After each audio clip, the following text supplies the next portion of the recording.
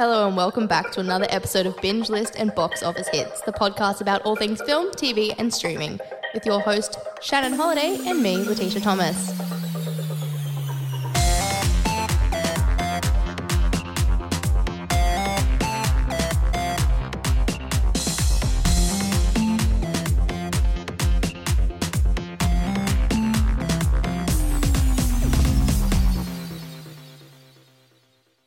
All right, and welcome back to another episode of Binge Lists and Box Office Hits. I'm your host, Shannon Holiday, and I am joined once again by the lovely Letitia Thomas. Yes, you are. And what a morning we have had. We've had such a good morning. It's been wild. What did we do this morning, Tish? So, last minute now, because we're like super fans, we went to watch the Matildas get the keys to the city at Brisbane. Yeah. And then right at the end, they brought out Nikki Webster to sing Strawberry Kisses. That was a wild experience. So we're over in River Stage in Brisbane just to see off the Tillies after their World Cup campaign. They were doing a little like send-off kind of presentation, and it was a little bit formal during most of it, a little bit of interviews, a lot of people speaking from like, you know, the premiere and stuff. Brisbane Council and crap, but yeah. Yeah, and then right at the end, which is like a celebratory part of the thing, out comes Nikki Webster.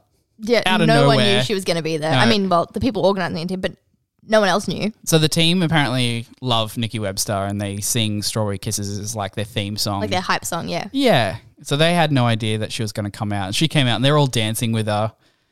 Like it was streamers went out to the crowd. Mental. It was mental. It was a really good time. It was a really good time to see them appreciated by the city of Brisbane. A lot of people turned up and it was a really good event. So yeah, it was nice to go to and stuff, but yeah. That was a good morning. Very strange. Yeah, last minute we were like, hey, do you feel like going to this? Like we've got a free morning. We've got to record, but we can do that later. And you're like, yeah, let's go. Let's be real fans. Yeah. It's been 2 weeks. Yeah, it's been 2 weeks. And we turned up to their send-off event. Which it was good. It was good fun. So now we're getting into this a little bit later in the afternoon. Yeah. And we'll get cracking, I think. Yeah, what do you reckon? Bit of a big week, but we went on, was it Monday? Monday night. Monday night to see Asteroid City finally. Yeah. And we loved it. We both really enjoyed this film. It's Wes Anderson's new film, distributed by Universal. So we worked out it was not Disney who's getting involved with this one. And we both absolutely adored this film. Why did we love this film, Tish? It was just, I mean, Wes Anderson stuff is always like a little bit bizarre.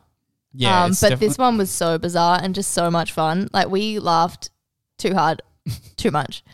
Yeah, it was so witty. It was so surreal and absurdist. Like it's Wes Anderson, but like jacked up to 9. Oh, totally. Because it's about a writer, and he's writing a world famous fictional play about a grieving father who travels with his tech-obsessed son to a small rural asteroid city to compete in a junior stargazing event, which we've all seen, like that's in the trailer. But yeah, it cuts between what you see in the trailers to him sort of black and white, smaller frame. Yeah. And he's just there like writing his play.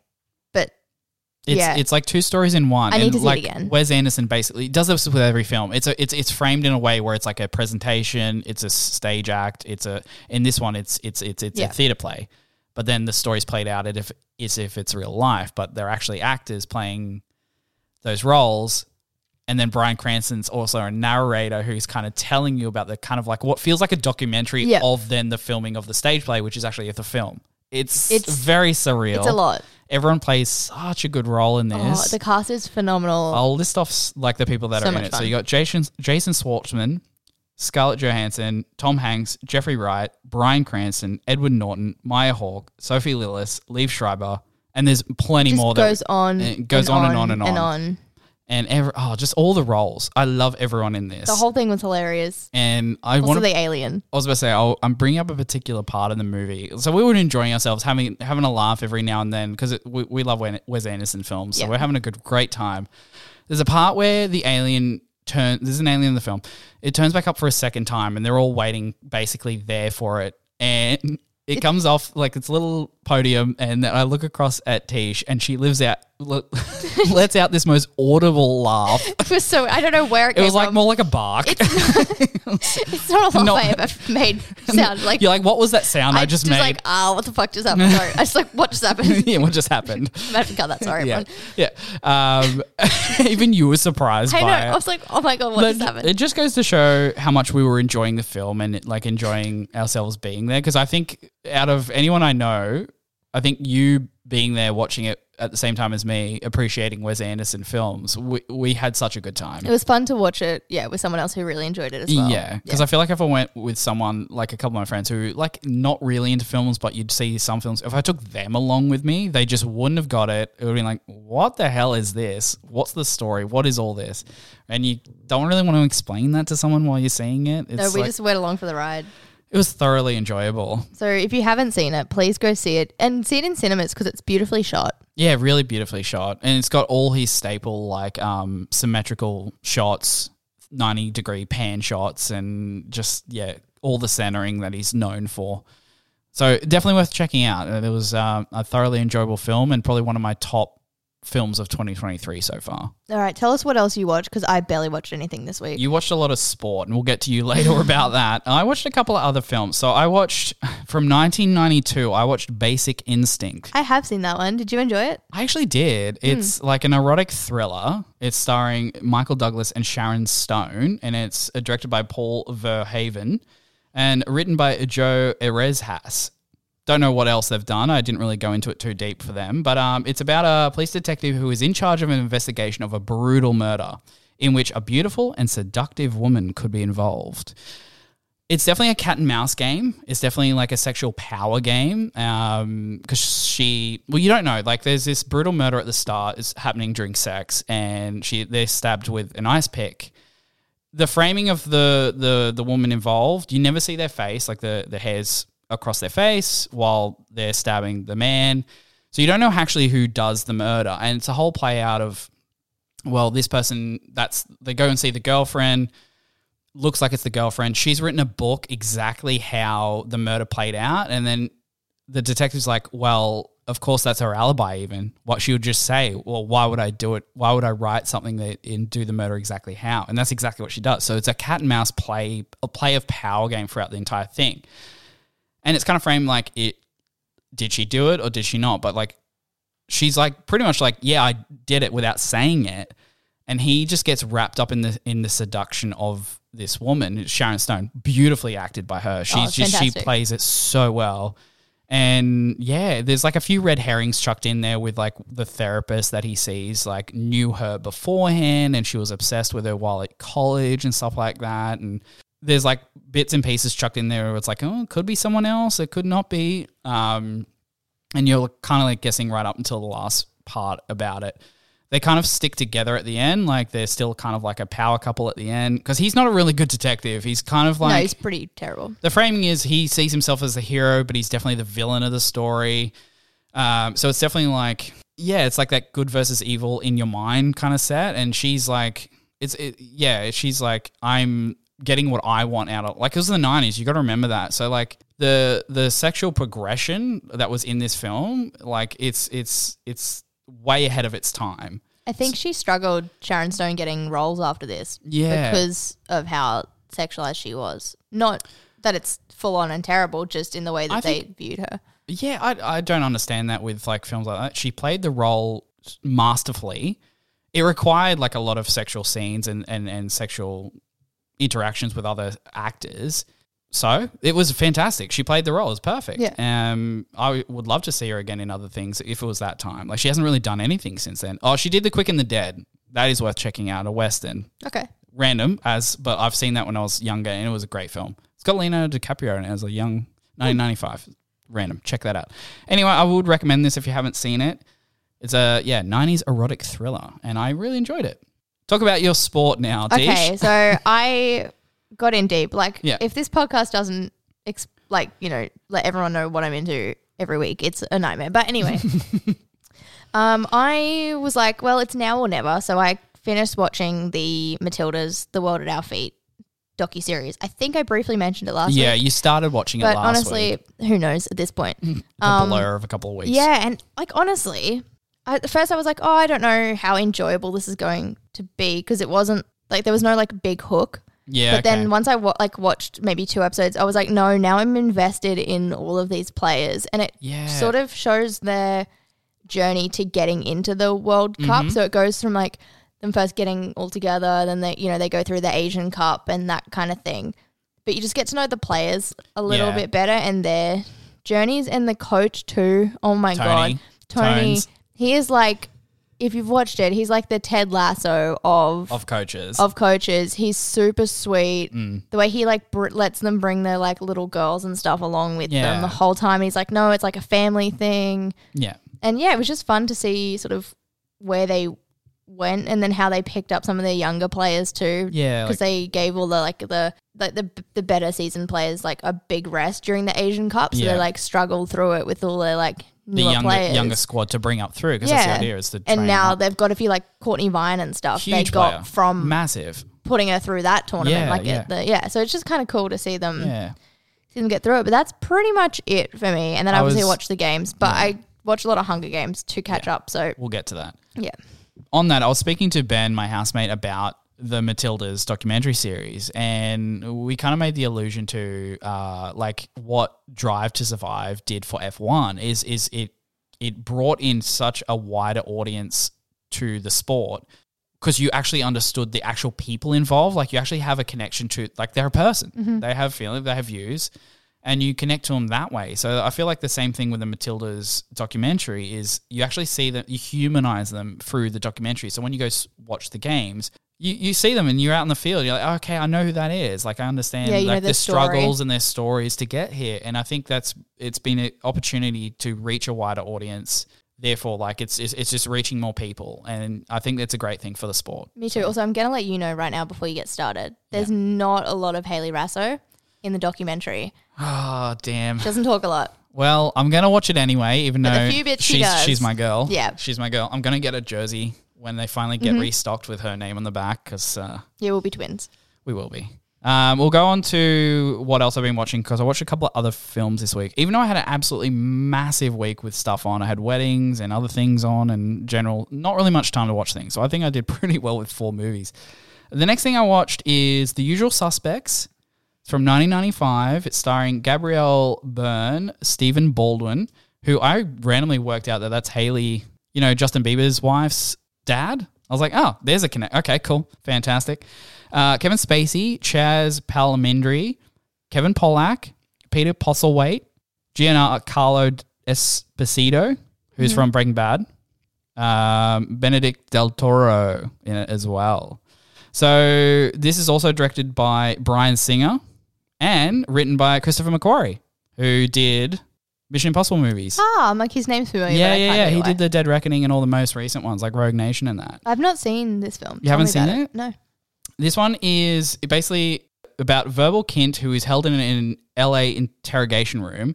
He attempts to convince the feds that a mystic crime lord, Kaiser Soze, not only exists, but was also responsible for drawing him and his 4 partners, which are the ones, into a multi-million-dollar heist that ended with an explosion in the San Pedro Harbor, leaving few survivors.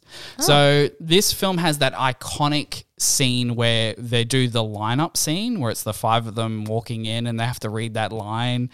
That line, I'm not going to say it because it's got swearing in it, but this scene was all ad-libbed. So they all walk in and they're given a particular line, and they're not told how to deliver it. Just deliver it how your character would deliver it. So you can see them kind of like just doing whatever they would as the actors. And not only that, I'm pretty sure when I read some behind the scenes stuff about this scene, Benedict Del Toro, like, apparently he like rips fart like during the scene. So when he goes to like read his, you can see the other 4 characters like breaking character, like losing their shit. It's very funny and it's very good. So it's a really good crime thriller movie. And it doesn't take place in chronological order. So because Kevin Spacey's character is one of the ones that survives, he's telling the story in like flashback moments. So it goes a little bit there, then it goes back to him getting interrogated in the present time as the LA investigators are getting a little bit more information from someone else who survived, and then that feeds into a flashback scene. and it all gets pieced together, and it kind of has one of the most iconic plot twists in film history. I actually don't know the plot twist. I'm not going to say anything. Right at the end, and that kind of like tied together the movie for me. I was like, why did I sleep on this? It was really good and really well acted, so definitely worth checking out. I will add it. Add it to the list. I don't have a list. We're going to have to do an episode, add it to list 2, I think. Yeah, well, we just get to catch up on 2.0. stuff that we've told each other to watch. Yeah, watch this, watch that. It's already a list of about 10 things. Have you got anything more? Not really. Do my last one. I just watched, Hunger Games and the FIFA games. That's okay. You watched the Hunger Games. I didn't. I just kind of went off what I remembered. The last movie I watched... I did homework, Shannon. You did do homework. Yep. The last film I ended up watching was the 2003 The Haunted Mansion, starring Eddie Murphy, Marsha Tomantson, Terrence Stamp, Wallace Shawn, and Jennifer Tilly. And it's directed by an unknown. So this is... That poor guy. Poor Rob. This one is... I watched this because knowing full well that the new one's coming out, the 2023 Haunted Mansion, that's a reboot. So this series is based off the ride at Walt Disney Disney World? Disneyland. Disneyland? Okay. I've been on the ride. Have you? Yeah, and Is it fun? Yeah. So we had a group of people because it was from a uni trip. Yeah. And there was this one girl that was kind of like tagging along with us, and like she was kind of friends, but like she's just not there. Really. Anyway, I'm not going to name names, but this one girl who was annoying the crap out of us all day. So the way the ride starts is you get in this room, and then I think all the lights go out, or I can't remember, but basically the floor drops. Yeah. So you're in this like haunted thing, the floor drops, and then I can't remember what you sit in, but we all got separated. Oh, okay. So we all went in pairs, except for her, who got stuck on it by herself, and she crapped her pants. She was so scared. Like, it was not scary. It's one of those rides where it's like it's there, but it's not a scary thing. But she was terrified. And we kind of finished like, oh, we're sorry that you ended up by yourself. Oh, just odd numbers. Numbers. No, but it's a fun ride. Yeah. Yeah. Well, in terms of the movie, I don't know. It was just by the numbers 2003 flick. I didn't feel anything when I was watching it. Like, it wasn't bad, but it did not grab me. Maybe I wasn't in the right mood for it, but I didn't love it so much. So it's basically about a workaholic Jim Evers and his wife, business partner Sarah, get a call one night from a mansion owner, Edward Gracie, who wants to sell his house. Once the Evers family arrive at the mansion, a torrential thunderstorm of mysterious origin strands them with the brooding, eccentric Gracie, his mysterious butler, and a variety of residents, both seen and unseen. Basically, it's about this story where this ghost, Gracie, thinks his long-lost wife is Eddie Murphy's partner, Sarah. So they're trying to reunite. That's why they bring the family there. There's a whole mystery of things that happen throughout the film where they try and work out what really went on in the past when, like, his wife... It's framed as if she kills herself, so he kills himself, like at the start. Like a Romeo and Juliet. Yeah, kind of one of those situations. And it turns out, like, through Eddie Murphy, like, roaming around the haunted mansion house, he finds a note that's been locked up. Because it's all been orchestrated by the butler. The butler's evil because he didn't believe that the Gracie should be with the wife. So he wrote his own note and gave it to him saying, I'm leaving you, but blah, blah, blah, I'm killing myself. She didn't kill herself. The butler poisoned her. The butler did it.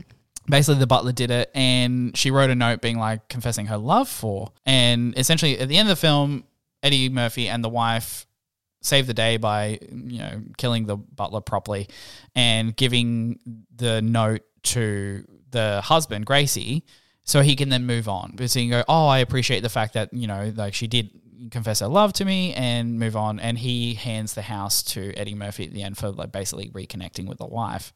That's it. That was basically the story for an hour and a half. It was okay.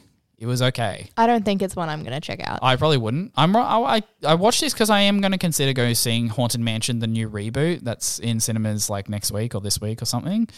It's a different take on it. It's not like the same family going with just different actors. It's a spin on the same kind of, like, it's a haunted mansion with 999 ghosts.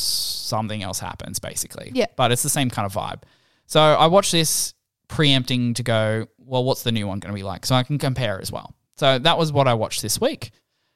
And on that note, I think it's time for us to get into some trivia. I think it is. Am I going to go first? You can go first. All right. What is the name of the first gremlin in the 1984 movie? Mogwai?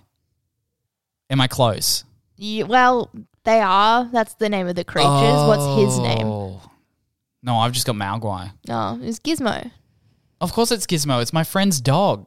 And it's named after... Is it Andy's dog? No, it's not Andy's dog. It's Libby's dog. So, sorry, Libby. I don't remember why your dog's name is Sorry, Gizmo. Libby. Yeah. Also, you need to message her back. I will, and say thank you for messaging in. But Gizmo is... I remember that. You did not get that one. Not even close. Okay, your first question. What item is in every Fight Club scene? Oh, man. You know how it's like one of those films that does certain things? I've got a ABCD if you need. Is it something that's yellow? No. Am I just wrong? No. Yeah. So the options are A, a Coca-Cola can, B, a Starbucks cup, C, a Dunkin' Donut, or D, a Pepsi bottle. Coca-Cola? Is it Pepsi? I don't know. It's a Starbucks cup. Oh. Starbucks cups in every scene of Fight Club. I've only seen that movie once. I should watch it again, I think. For the cultural significance of it? Maybe. I just remember not finding it super special. Do you remember why? Or was it just a time and place? Or? I watched it when I first was in uni. Yeah. And it was one of those like film bro movies. Oh, you got to see Fight Club, you got to see Fight Club, you got to see Fight Club. It is, but and then I saw it and I was like it was good, but it wasn't. I feel like if you're not watching it for a purpose of like say studying or for an assignment or just literally in your own accord, you want to watch it. That's why I watched it, but it's a good film. I do want to see it again because my thing was like, oh, what's this all about? And then I was like, oh. It's a very film bro movie. Yeah. Where it's like, oh, you're into films? Yeah, Fight Club's my favorite film. And you're like, God, okay. Anyway, where did Dolores, played by Whoopi Goldberg, find refuge in Sister Act? It's a church, right? Like it's. I was like, is this a loaded question with something else to it? And it's a church. It's Sister Act. Like, I just no, okay, found cool. one for you. Yeah. Thank you, God, I got that one. It's easy. Cool. I have. It said convent, but that is a church. Okay, yeah. Convent is a church. I haven't seen these. I think my parents watched these when I was very young, but I can't say I've seen. I don't know if I've seen them completely start to finish in one sitting. There's two, right? But I have seen them. Yeah. Yeah, okay. Well, I'm glad I got that. Thank you. Making that easy. On to your next question. In which country was the 2017 movie Call Me By Your Name filmed? Italy. Correct. I've not seen that. Neither have I, but it's obvious it's Italy. Maybe I should... No, I'm not going to watch it before I go. Well, you're going over there. It could help. It probably won't help. I'm like, You could watch A Haunting in Venice first. That could help. No, I don't think so. I have nothing to say. No. We'll move on to the next. We'll move on to the next question. Oh, okay. Yeah. I've never given much thought to how I would die is the opening line to what movie? I know it, but I do I have options? No. Give me a hint because I do know it. I just need a little hint to go, yes, that's the one. Like kind of a film in the same vein of what we're talking about this week. Twilight? Yeah. Yeah. Why did I think Twilight? Yeah, no, it is. Like, it's your Twilight. Give me a hint. And I'm like, yes. I honestly don't know what hint without I can giving give it away. Yeah. Now that you said, I was like, yeah, that's it. It's Twilight. It was on the back of my brain. It was one of those ones you never thought you'd ever have to recall. No, exactly. And I thought I've seen today's the day. I've seen Twilight a few times. The first one. Yeah, that scene where he stops the truck and they stare at each other. I've seen on TikTok someone use the Snapchat filter with the googly eyes. During that scene, and it's put it on TikTok where she's got the googly eyes and then he stops the truck and it goes to his googly eyes. Anyway, it looks very funny. This morning, and it was like, I love how they put when they all sit at the lunch table. Yeah. I love where they put one carrot out for Edward, and like all, and then someone's like, talked about it, and like all of the food, like a half-eaten banana, is just placed on the table itself, like not on a tray, on a plate, just on the table. I mean, they're not going to eat it. It's a very bizarre film for so many reasons. Yeah. Like those scenes in particular. It's iconic. Truly. Without for being Twilight. That blue color grade. Someone did also a Photoshop where it's not. Those scenes don't have that blue hue color grading on it. And it looks very weird. So it kind of works for that. Alrighty. Your last question for trivia for today. Who plays lawyer turned youth hockey coach Gordon Bombay in the Mighty Ducks franchise? Is it Emilio Estevez? Yes, absolutely. I've not seen the Mighty Ducks. Have you not? I think they put it on once in like grade 8, but I don't recall watching it. The first one's called Champions in America. I know that. And then the Mighty Ducks 2 and 3. But no, I don't think I've ever seen it all the way through. Really? Okay. It's one of those ones where it was in my childhood, so I've seen it a couple of times, and I think I watched them about 3 years ago in a row. They're fun. For me, it's nostalgia because I remember them. Yeah, I don't think I ever watched them. Quack, quack, quack, quack. It's the Flying V. I'm going to stop right there. Oh, I've seen it a couple of times. That was amazing. Anyway, it's Coach Bombay. Anyway, did I win? Did I win trivia this week? I think you did because I think I got the first one wrong. Yeah. Yeah, so you are the winner going into that. And that means we are up to the news for today. Yeah, look, nothing shocking. exciting. So strap in. So Amazon has cancelled 2 new shows this week, which is like super fun. I have something to discuss about this with you. Yeah, me too. So they've cancelled A League of Their Own, and then they cancelled The Peripheral. So A League of Their Own was like given a short second season after people like really wanted it. So they gave it 4 episodes instead of the 8 the first season had, despite doing quite well. And then The Peripheral, which I don't know much about it, but yeah, it's been cancelled for its second season as well. And the reasoning they've given is because of the strike, the series won't be released for a second season until 2025. So I guess it's not worth it. I don't know. Like, that's where I've got an opinion on this is like, I get seasonal shows. In the old sense of seasonal shows, it used to be yearly. You'd go from September to May, and then you'd have a break and come back the next year. That was the next season. With shows the way they are on streaming at the moment, like you can, and the production value of things, it's expected now for them to go like a little bit longer. Look at Stranger Things. Yeah. The gaps between those seasons have gotten a little bit longer each time a new season comes out. Like, it makes sense. It doesn't need to be the next year. Like The Peripheral, I started watching that and it was not half deep. Like, it was pretty good. Like, I didn't mind it. I, yet again, fell off watching it for no reason of its own. I just started watching some other things, didn't catch up. Could have done a second season. There's no reason why not. Same with A League of Their Own. Just do those last 4 episodes. Finish off the story for people that actually loved it. It was fantastic, the quality of that one, mind you. Abby Jacobson, just genius, the way that they like rebooted it for like a new audience, but also like telling stories that weren't told back then.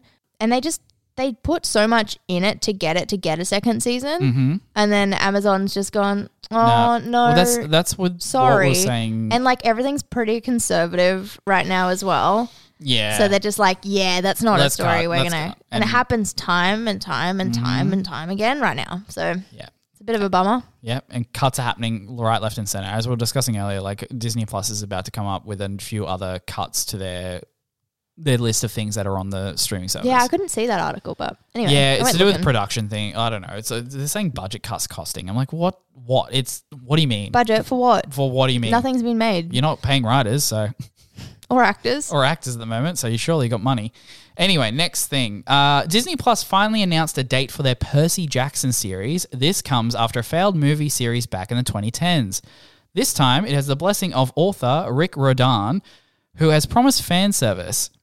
It will arrive on December 20 with 2 episodes and then will follow with weekly drops. They have also released their trailer, so check that out. Yeah, so have you ever watched the movies? I've watched them, yeah. I watched them when I was about 13 and then I got big into the series. Really? I haven't read the books. I've just seen those movies. I finished Harry Potter and I didn't know what to do with my life, and so Percy Jackson got into that? filled that gap, yeah.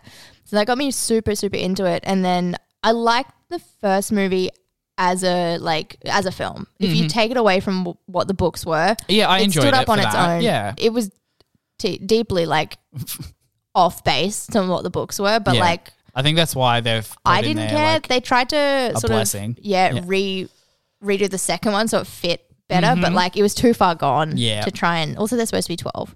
Yeah, like they were quite old. Is it Logan Marshall or whatever his name is? Logan Lerman. Yeah, he's a lot older. So this one's kind of they're actually the ages or closer to the age they're supposed to be. And I've seen the trailer. The author, I think he's helping write it, which I'm like, See, I love this guy. Like, loved him. Yeah, like hero worshipped him. And then I read the final book in the companion series. So there was like the first Percy Jackson books, and then they did the Heroes of Olympus. There was like them and some other characters, and it was like continuing the adventure. And that last book was written so badly. It was like a ghost writer had come on. And Do you think maybe they did though? I don't know, probably. But it was just, it did all of the characters like an injustice. Yeah, okay. And I've never been able to read all the series again. Like it just, so waited. just not a good send-off. Not a good send-off. And I mean, this guy's making tons now. Yeah, like it's about to go to Disney again. So. Yeah, well and he just keeps writing. Like he'd be like, oh, this series. Oh, he's a cousin of them or something. Yeah, it's crazy. But it's selling, so he's going to keep doing it. I don't know if I'll check this out. I think I will just out of curiosity. December. Like it's a while off yet. But it's weekly, so it's not going to invest too much of your time to watch too much. But I think, if this had been out like in the 2010s when I was like 13. When you're fully wrapped up in it. So into it, yeah. I'm excited. I'll probably check this out even though I haven't read the books. I've just watched the movies a while ago. I'll check it. I read these books like that. Easy Christmas, reads? I think I read 3 of them in like 3 days at my dad's place. Oh my God. Yeah. They're they're pretty small. Yeah. Yeah. Okay, last bit of news. Studios and the WGA have sat down for negotiations. Next week, we should see the results with a counteroffer. At this stage, there is no big news, but we'll keep you updated about that. Yeah, so not sure what's going on at the moment, obviously, but we'll keep you updated when we find out. Hopefully they can, come to an agreement after this. At nice. least let's see, because, at the moment they're negotiating. Time will tell what that means for the industry, but it's got to get to a point soon. It is getting, it's the longest writer's strike.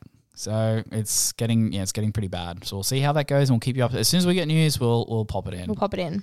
Yeah. And that brings us to the Hunger Games. Yes, main topic, the Hunger Games series. So what 4 films are in those, Tish? We've got the Hunger Games. Yes. Surprisingly. We've got the Hunger Games Catching Fire. Yes. We've got the Hunger Games Mockingjay Part 1. Yes. And then we've got the Hunger Games Mockingjay Part 2. So these started in 2012, they were released, and then they were finished by 2015. Yeah, so each yearly kind of, I think they were around October-ish they came out each year because, I ended up seeing them all at cinemas.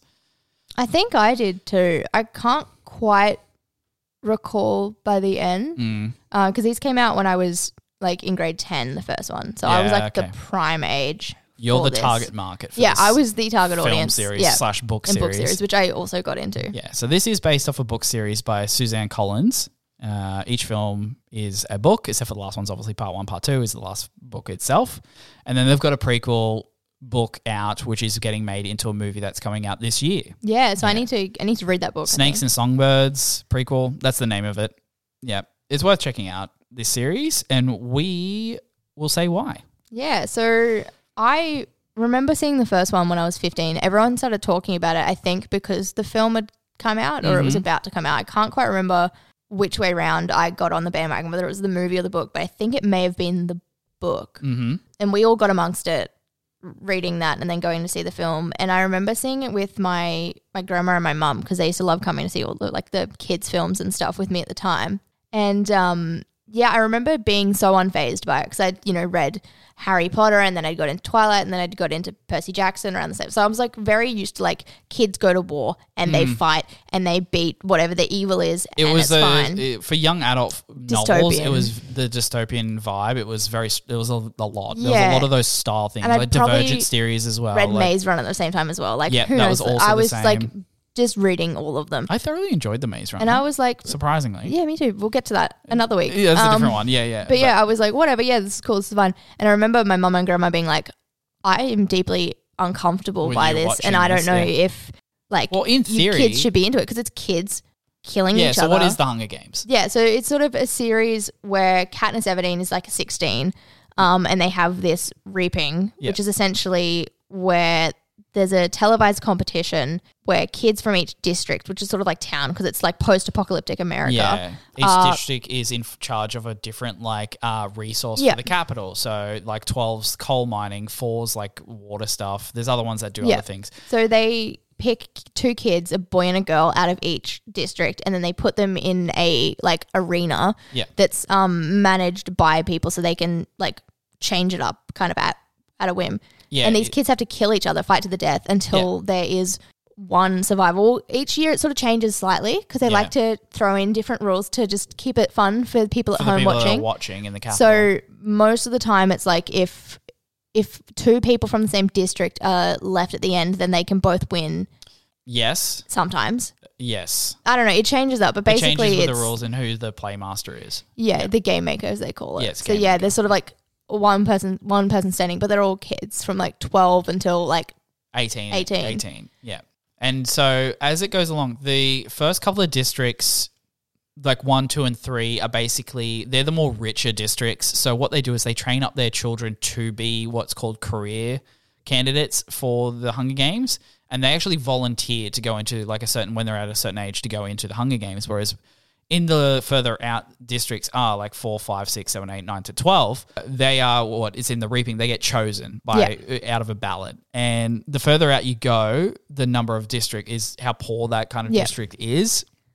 So for the first couple of districts, it's seen as like, if you win the Hunger Games, it's a badge of honor. It's a badge of honor. And whereas literally for like District 12, it's just like, it's basically certain death because they're so poor, they haven't had a chance to train for it or anything. And it's picking children to die. And what happens too is obviously in the first one, Katniss's little sister who's 12 gets picked. So Katniss volunteers as tribute and she goes in her place. But and I don't know if it's mentioned super much in the film, maybe not at all, but in the books, because they're so poor, if you put your name in twice, you get sort of oil and grains and stuff. You get given something. So a lot of the time parents will put their kids' names in the ballot more than once because they need stuff to survive. It's really grim. It's very dystopian. Do you, what were you doing when it came out? Like, what was your life like?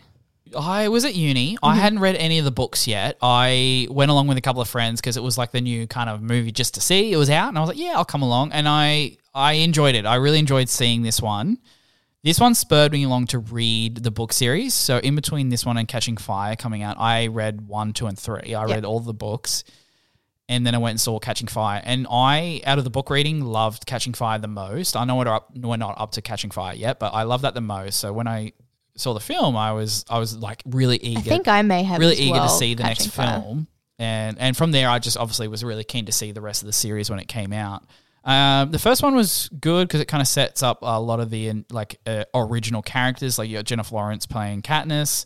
You've got Josh Hutcherson playing Peter Malark. Josh Hutcherson was big back in the day too. Like well, he just was in did all the kids Journey films. of the Center of the Earth, and it was a bunch of other stuff as well. He was very Bridge much to like a young. Terabithia. Oh yeah, that's right. He was in. He Bridge was to in Zathura. Like he was big. He was like that tween movie. Yeah, he was in a lot of my childhood movies. Yeah. Josh Hutcherson.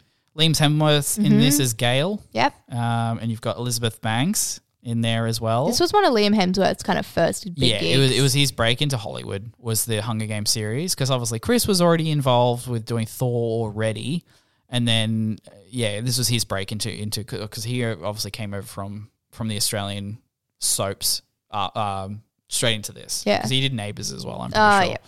Yeah. It's got Woody Harrelson. He is basically the mentor of Katniss and Peter. So he was a previous winner of the Hunger Games. He won the 50th Hunger Games, annual Hunger Games, which was the one where it's like the second quarter quell. Now the third quarter quell, which is Catching Fire, but we'll get to that later. The second quarter quell is the 50th, and what they did is they actually put double the amount of tributes into the Hunger Games. So it was like 50 overall people in there to vie for the win, and he ended up winning that. But it kind of definitely deeply affected his kind of like psyche, and he definitely had some trauma from that. So he's like a heavy drinker. He's like, one of those guys that's like, what is life kind of thing. He's an alcoholic. He's an alcoholic. And basically he's in charge of mentoring these two to be ready for They have the names, Hunger but I Games. can't think what the names are of the people that win and then they come back. Yeah, Anyway. I forget his name as well, off the top of my head. So he's heavily involved in the mentorship. So he actually really gets involved. At the start, he's like, whatever, you're going to die, basically, in a certain way around it. But then he kind of like, he gets to know Jennifer Lawrence's character and Josh Hutcherson's character. And he kind of, in the background, because he's there at the Capitol when it's happening, the idea is to get sponsors. So the more sponsors you have, more people like you in the Capitol, they put money into it so you can get resources when you're actually in the actual Hunger Games, which can actually be life-saving things. Yeah, so it's like when you vote for your favourite singers on The Voice or so you whatever. get more resources while you're there. And so he's working in the background constantly to try and get people on side for Katniss and Peter. So he's really out to help them out. And then you've got Stanley Tucci, who plays like the presenter. I forget his name as well. Presenter when they're in the lead up to the games. It'll come back to me in a minute. Yeah, it'll come back. It's just gone. The book series the first one, Hunger Games, and the second one, Catching Fire, it basically both of them break up the book into two parts. So the first part of the book of Hunger Games is basically of them getting picked, them getting sent to the Capitol and preparing, but a lot of it's like a really big presentation of these people into the Capitol, and like Jennifer Lawrence wears that dress when she spins around and turns into the girl on fire, and the dress changes to was a Mockingbird outfit. Oh no, he's Caesar Flickerman. That's right. Yeah, Caesar Flickerman, and the one who designs the dress is Cinna, who is Lenny Kravitz, which I didn't realize until like today, and then I was like, oh, of course Kravitz, it is. Yeah.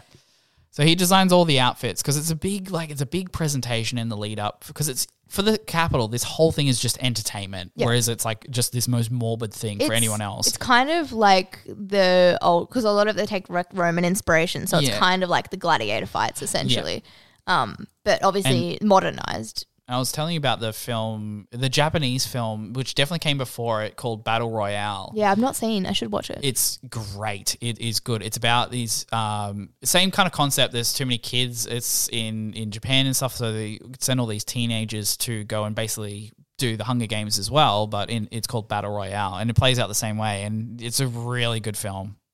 Definitely worth checking out. But the same concept, essentially. It's just like fight to the death, last person wins kind of thing. The second half of the books / movies is basically the Hunger Games. So it takes place from inside the actual game itself, and Katniss essentially becomes this beacon of like hope for the districts. So there was a previous uprising in all the districts against the Capitol.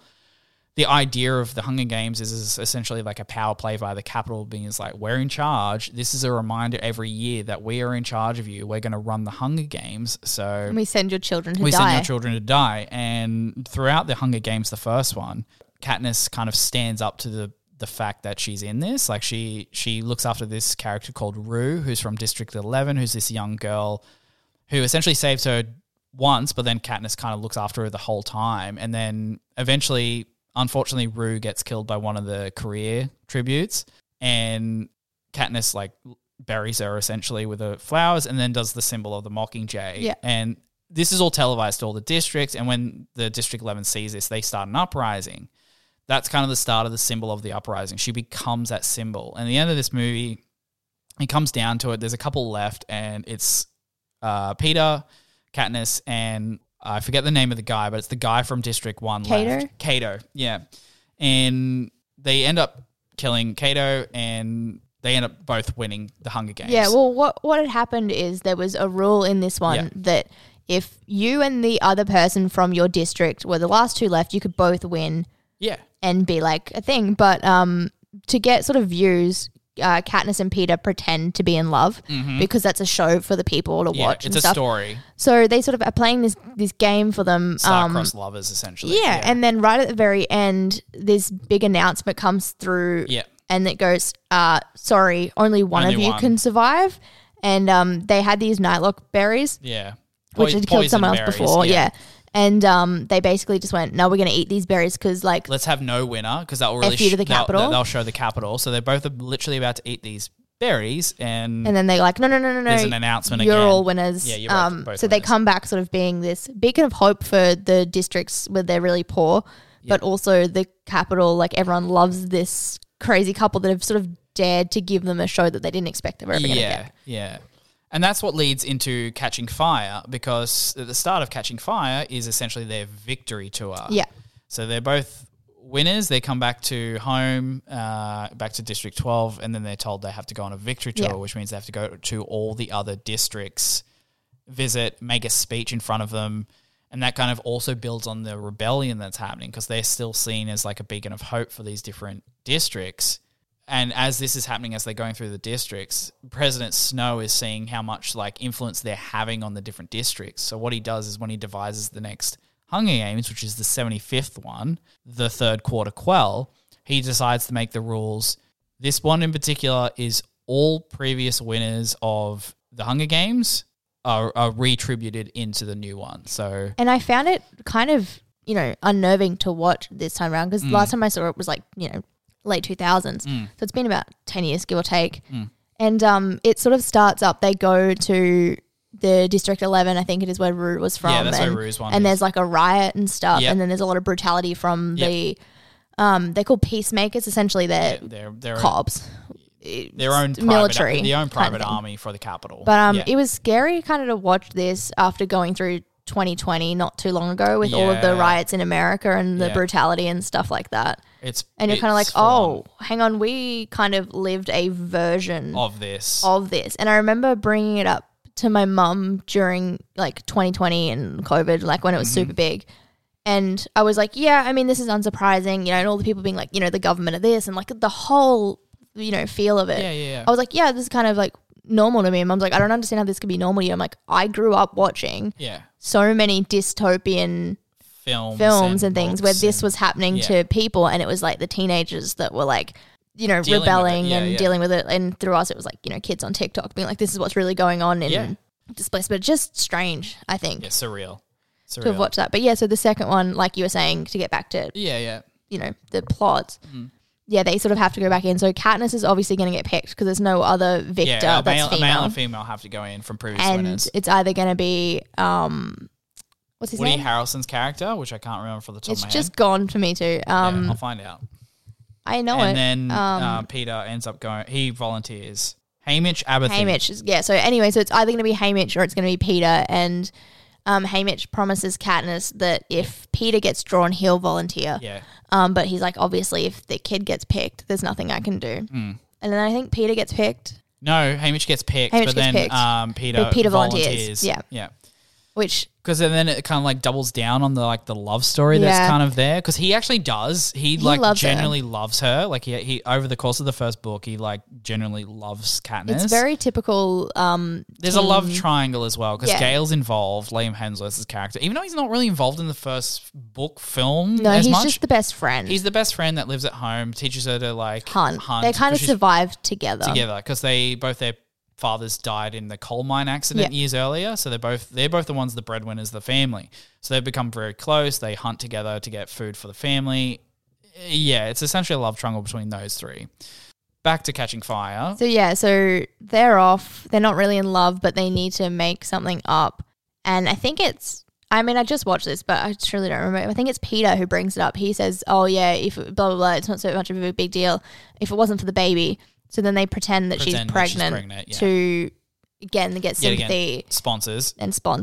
Yeah. And so this one's kind of, like you said, set up in two parts. So you think at the beginning it's mostly just all of the old tributes getting back together, getting back in the ring. Some of them are really old. Some of them are this, some of them that. Midge, is it? Or some of them some the of them old one from 4? Yeah, like friends as well. So it's kind of complicated in that way because they've all kind of grown up as victors together. Yeah, they've got a connection where they're the victors. And they've been sort of exploited to whatever degree by the Capitol and all of this kind of stuff. So you think it's kind of going that way. Yeah. And then they sort of form alliances. Yeah.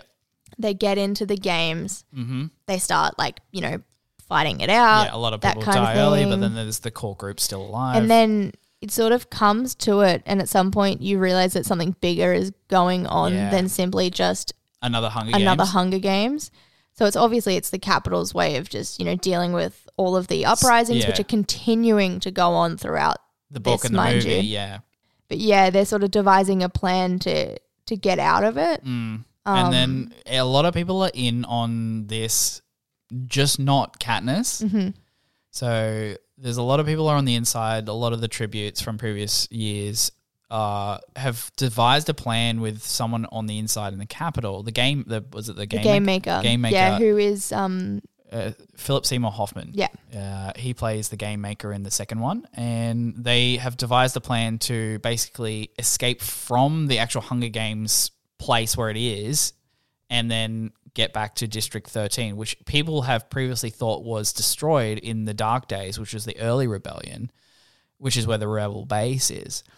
They went underground instead. Yeah, they went underground. Katniss ends up, they all realize where the edge of the Hunger Games thing is. Yeah, there's like a force field and stuff. They timed, because every hour is a new event. It's a clock. It's a clock, and every hour is a new event in the match. They work out when the lightning strikes. So what she does is she does an arrow the same time as the lightning strike to hit the wall of the game, and it kind of like sets off a chain reaction to blow a hole in the roof. And the whole thing was timed for them to basically escape out of the Hunger Games, but she just didn't know that was going to happen. No, because she's the Mockingjay for the rebellion. Yeah, now, so they didn't tell us, unbeknownst to her. Yeah, a lot of them escape out of the Hunger Games, except for Peter and Joanna. Yeah, they're the two that get captured. I did find before we go too much into Mockingjay. Yeah, I did really enjoy the additions to this one, where there's past victors. I thought it was very fun. Yeah, that young male character who's really good with the javelin. It's played by Sam Claflin.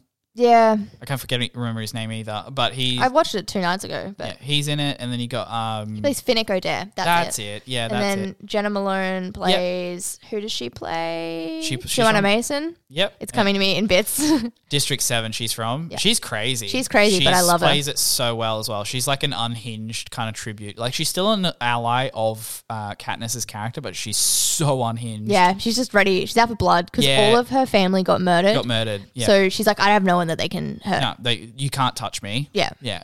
Whereas with sets her apart. Finnick's character, they've got his sister. Right? And also he had a love interest as well. Or is it the love interest? interest? Annie's his love interest. Yeah. So Annie was in the previous games and she's lost her mind, but he loves her and still has cares a for her in a way. So that's why he's That's why Mags volunteers. That's right. The old lady volunteers to save her. Yeah, because she's a previous one from quite an old Hunger Games. And then there was some more from other districts that have sort of lost their mind a little bit. Yeah. That are pretty smart. And then at the end of that, when everything explodes, then she gets taken away and the other ones, they reveal to her that she is the symbol of rebellion.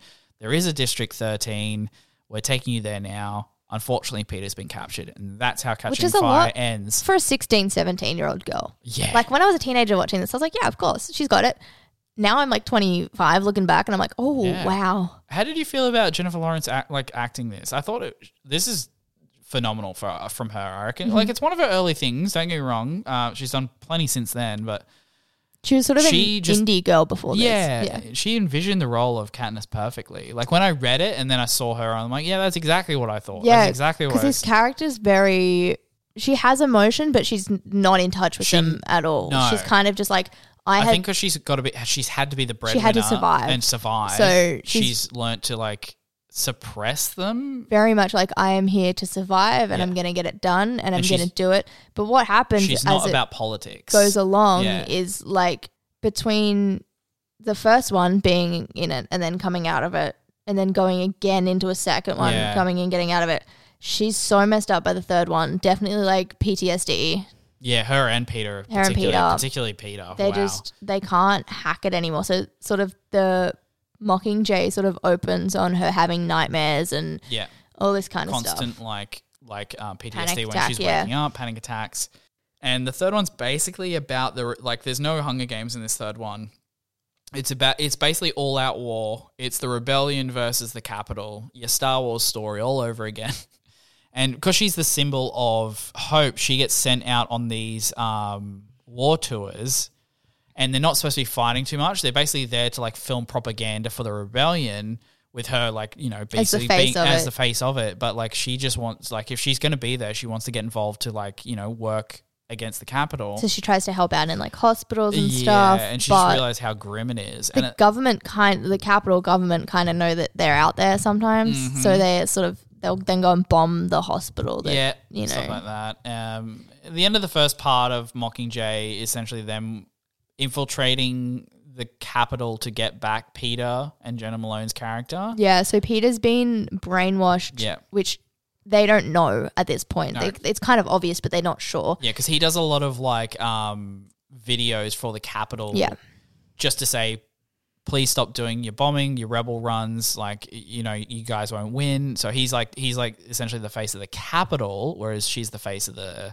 rebellion. So they want to get him, but he's been heavily brainwashed. And when they capture him and get him back, he like attacks her. He tries to kill her. He has like a proper psychotic moment where he tries to kill her. And throughout like the part 2 of it, and the back part of the book is them trying to reprogram him to not have these rage outbursts because it's so built into his brain, and he's really scarred from that the rest of the book and the rest of his life, actually. It says it right at the end. Yeah, so the way that they do it as well, like in the very first film, they had these what they call like tracker jackers, which are like kind of wasps that have been genetically engineered by the capital, because there's a lot of genetically engineered there's mutated animals a lot and all that kind of stuff. So it's sort of like these things, they cause hallucinations. So they used the venom from them to cause him hallucinations and then programmed him.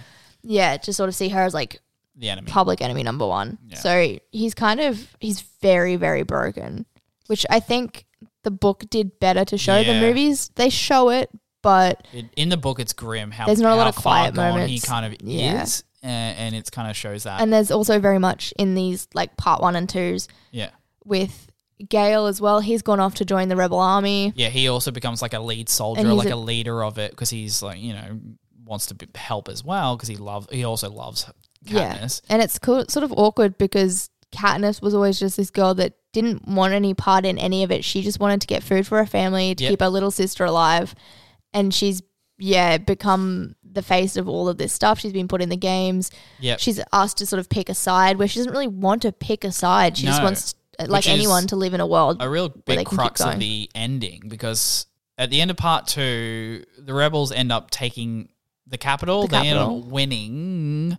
They capture President Snow, so everything's all said and done. And then she sees it for what it is, and you've got President Coin, who's played by Julianne Moore, standing above President Snow when he's kind of like strapped to a thing, and she's told as like the face of the rebellion to kill President Snow, like bow and arrow, shoot him, therefore it's all over. But the way she sees it and the way it would go is basically President Coin taking over it, nothing would change. No. It would have the same impact as what Snow would have. There'd be no change. The districts would all be the same. And knowing full well what happens previously, just as the final battle was happening, that President Coin would do anything to win as well, because, you know, like there's those bombings at the end that kind of secures their victory and some kills Primrose. Yeah, so the whole thing, like she was protect her sister, ends up not protecting her anyway. So she sees no change happening from killing President Snow. So what she does is she's aiming her bow and arrow at him, and last minute she just aims up because President Coin's standing above, and shoots her, because she's like, the only way to stop the wheel is to break it. And then they sort of have this, I mean, someone else takes over and whatever, and they're sort of... I think there's a talk about having the Capitol's kids be put in as not victors, as tributes to it all, and they all have to vote, yes or no. And it's interesting because a lot of them are like, no, let's just end this. Yeah. And she votes yes. Yeah. Which causes tension, I think, because it just shows how broken you are at that point. Yeah. Where you're like, sure, whatever, let someone else's kids go in. Let them have a chance at it for once. Yeah. But I think it ends up getting vetoed, and then the series ends, both book and film, with her and Peter so many years later just living back in District 12 because they get a house. Yeah. Yeah, with some kids. Yeah. And them just trying to get through it day to day. Literally, because they got so many scars and so many traumas from these that's why events. She picks Peter in the end, because Gale's become a soldier for war. Well, Gale ends up causing the event. Well, that does happen. He causes the event that ends up killing Primrose, and he just thinks he's, protecting the rebellion, protecting her, but she just doesn't see that. She's like, well, Peter doesn't want any of that, just wants to basically live like she does.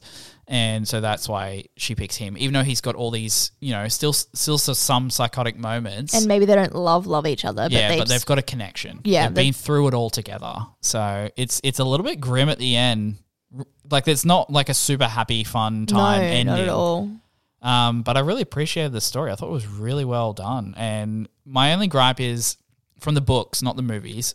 She nailed the first two because it had a purpose. Like, you go, oh, absolutely. Lead up Hunger Games, second one, lead up Hunger Games, a different one, but still one. The third one's just an all-out war, and I think her weakest point is writing about war. I enjoyed the books, don't get me wrong, but it was harder to get. Even in the films, they're same thing, a bit right? like, where is this going? Yeah. Whereas in the first two, there's a clear objective, and the characters have a clear motive. In the third one, the third and fourth, they don't have a motive. No. Katniss doesn't really have a motive. She's just there. She's just trying to figure it out, but that's not a motive for a character. No. So it sort of falls weak. I mean, she hasn't so characters usually have an outer motive and then an inner goal. So she has an inner goal, obviously, but her outer goal isn't really there. So her motivation as to why she's doing certain things aren't there, which works as a person type thing, just going about in your life, but it doesn't work as a character thing because you need to take everyone on a journey.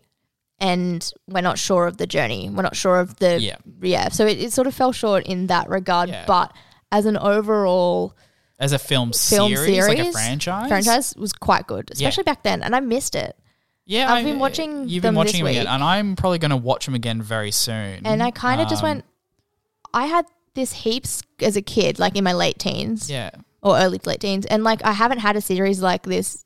It hasn't been a while. Time. They make TV shows, but it's different. Yeah. And I just miss a good movie series, probably based on IP, like a book or whatever, but where it just is simple. Like I'm over superheroes. I don't need that every time. I'm done with superheroes. I want another story like this where it's like there's an adventure and we go on one and each year I get a new like chapter of that. That's cool. That's fun. Yeah. They need to start retweaking it to do stuff like this again. I think it would be very good. But that just about wraps us up. That is definitely the end of our talk about the Hunger Games. If you have any questions or want any more kind of comments on what we thought about it, in any particular part about it, let us know. Write it into us. We'll answer it where we can. As always, thank you so much for listening. And if you're enjoying this podcast, please give it a follow. And if you'd like, you can get in touch with us on Twitter, Instagram, and TikTok at BingeList, also Threads, or email us at BingeList and boxofficehits@gmail.com. Also, Twitter is X, so maybe on X, whatever you want to call it Whatever you want to call it now. Thanks, Elon. Thanks, Elon. And as always, I want to thank you all so much and hope you will listen again to us next week. Thank you. Thank you. Bye. Bye.